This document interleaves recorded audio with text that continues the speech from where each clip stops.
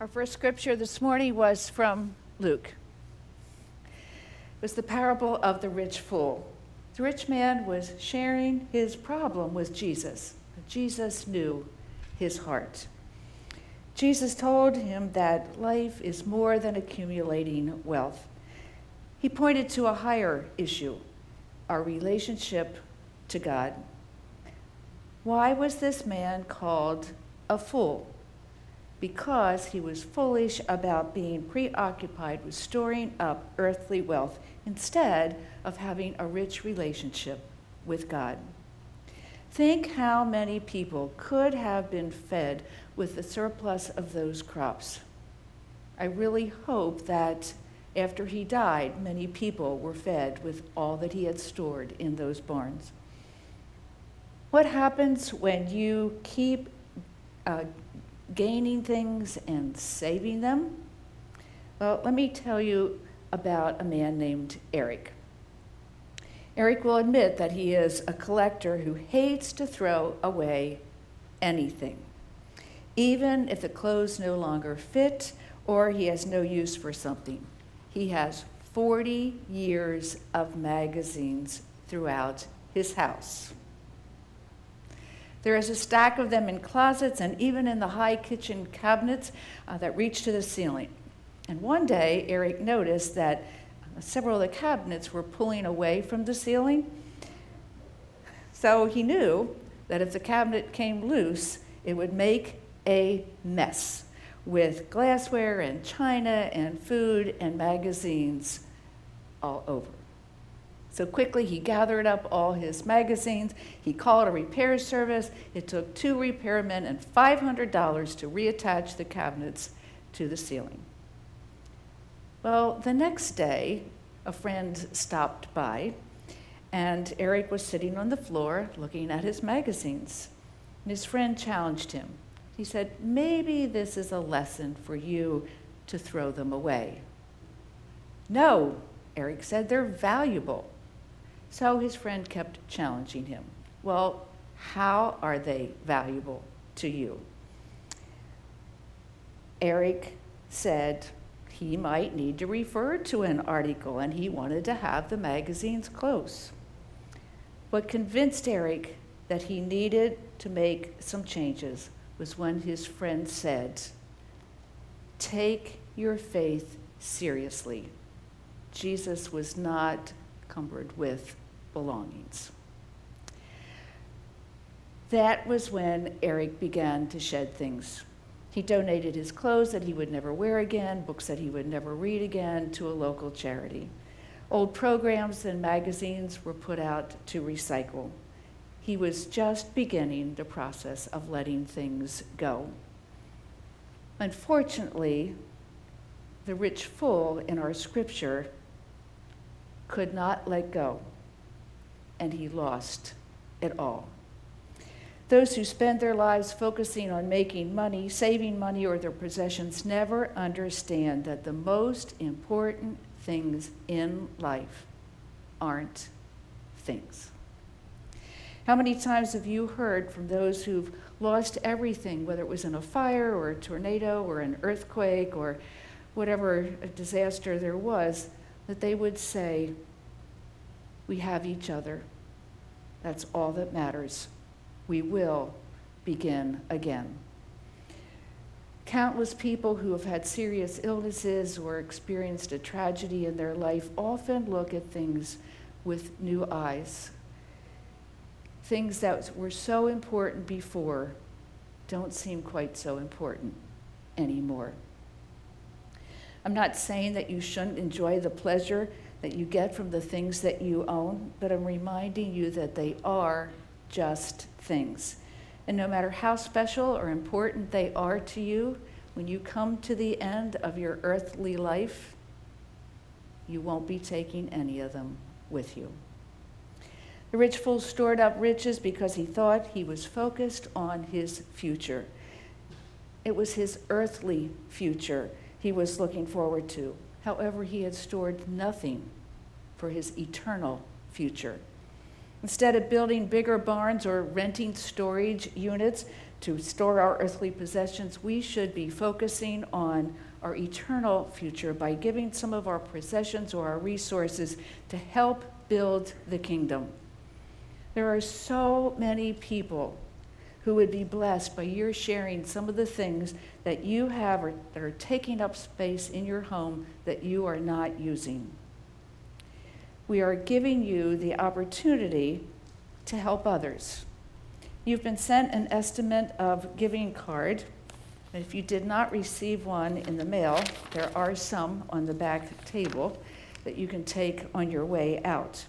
Now, all of these, what it's doing is asking you to just give us an estimate of what you are willing to or hoping to give to the church. We're specifically asking you to return this by next Sunday, either bringing it back in person, mailing it. If you're watching on live streaming, you can just send it in or drop it off. But we would like to take all of these estimates next Sunday and during the week calculate everything and total them up. And then the following Sunday, which is October 24th, we are going to have a celebration breakfast at 9:30. I hope that you will all be there, and then one service only at 10:30. You'll be hearing a little bit more about that. But nothing belongs to us. Everything we have belongs to God. We're stewards, not owners of our possessions. Our talents and our abilities, we need to use them to glorify God. We won't be taking anything with us into eternity except for our souls. All the money in the world can't keep us alive, and we can't buy back what we've missed when we focused on ourselves instead of on God and on others. When we give our problems to God in prayer, He does the same with us that He did with the rich fool.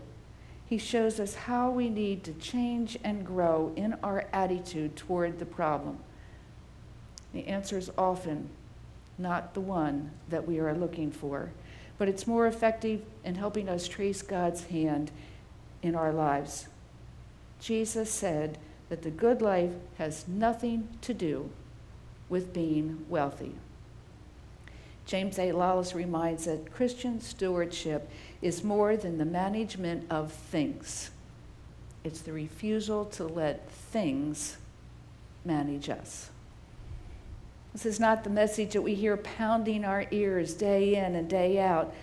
Advertisers spend millions of dollars to entice us to think that if we buy more of their products, we'll be happier, we'll be more fulfilled, and our lives will be more comfortable. We need to concentrate instead on what truly makes a good life, living in a relationship with God and doing His work. Adam Hamilton shared how he and his wife are careful with their money. They give and they save. However, they have noticed that the more money they make, the more money they waste. It seems that the more financially secure we become, the more we waste what we have. $20 here, $40 there.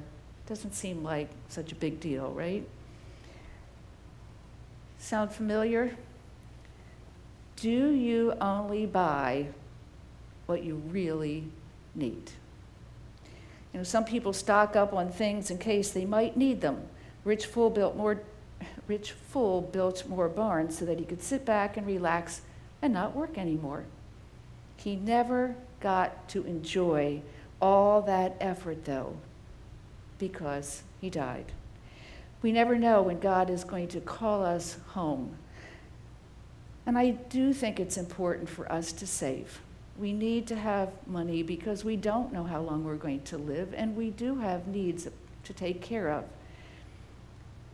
However, the point is that we should focus on our eternal home far more than on our earthly possessions and our earthly possessions and our long-term earthly needs.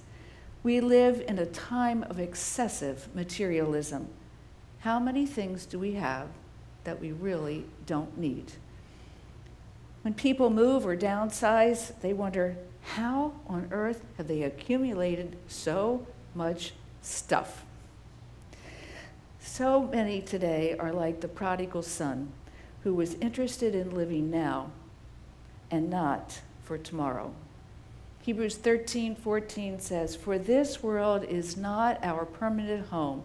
We are looking forward to a home yet to come." We should not be attached to this world because all we have and all we are is temporary. How we relate to money can affect our spiritual destiny. For the rich man in the scripture, money stood between him and God. Jesus did not want him to be poor. He wanted him to experience joy, the kind of joy that giving it all to God can bring.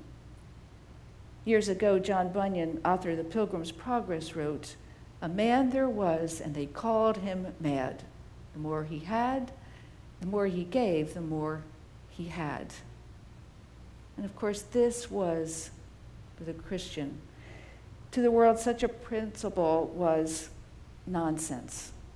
Only to the Christian who understands that true worth is also spiritual does this make any sense at all. Hence, in giving to God, Christian looks for spiritual returns. Here's an example.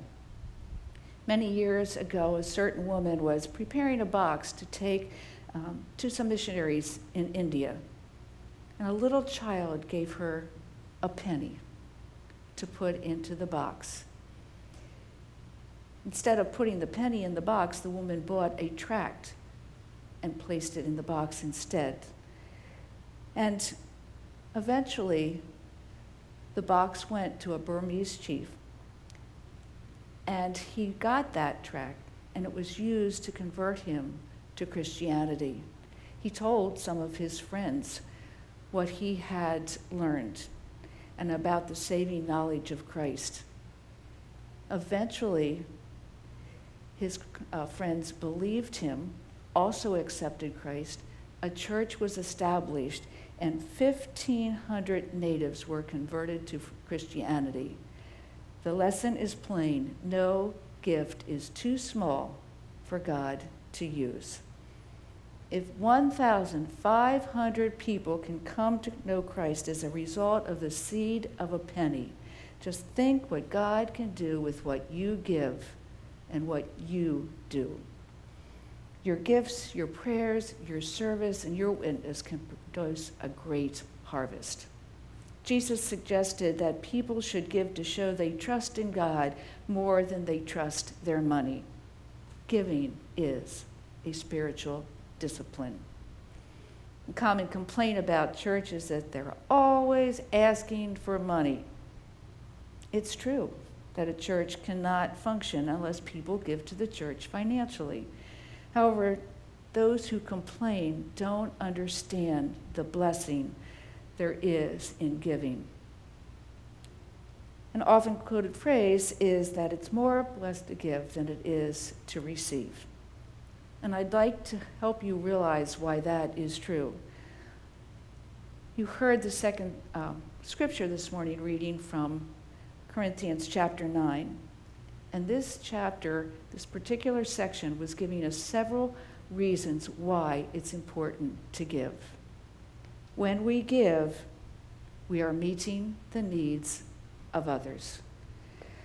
This can happen in a multitude of ways. I'm sure you've enjoyed blessing others with your gifts.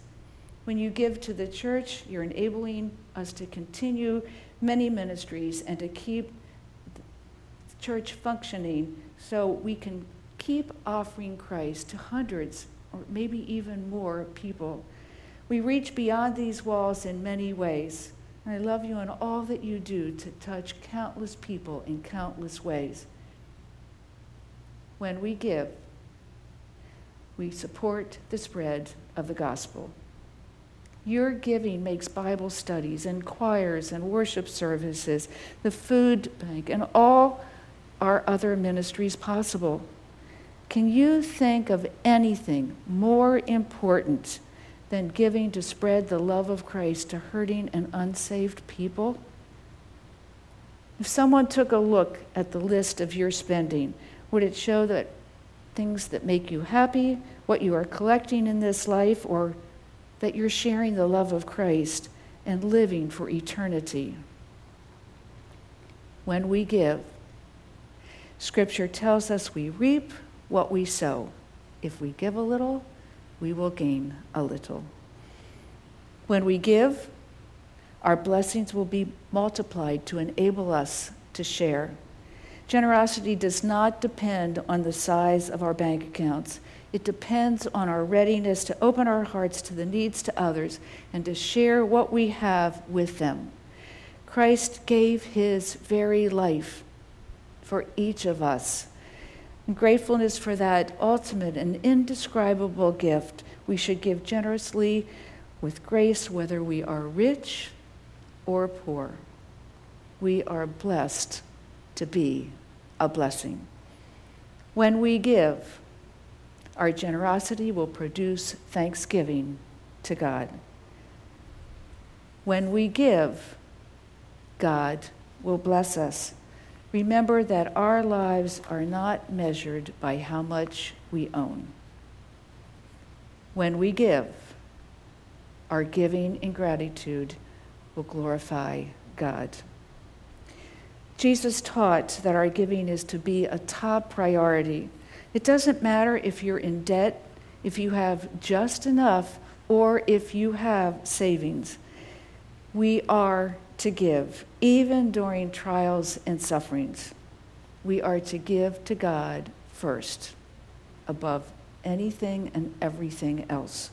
Even during trials and setbacks, we are to give to God from our first fruits, as it says other places in the Bible. He doesn't want our leftovers. This demonstrates that God, not our possessions, has first place in our lives and that our resources belong to him.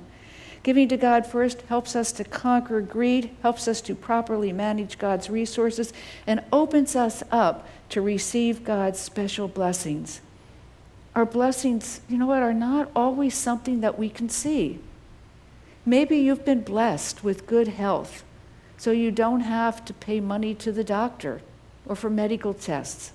Maybe you have an appliance that has lasted for years and years and years, and you don't have to replace it. Perhaps it's the abilities that we have, encouragement we get, or opportunities that come our way, even the opportunities to help others.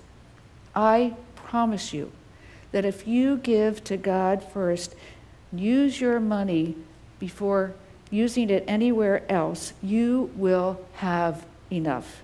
Our focus these 3 weeks are focused on the future. We are to focus on heavenly things that are eternal and not on earthly ones that will not last. And once you start tithing, you will never stop because you will see the blessings that you get from your faithfulness to God.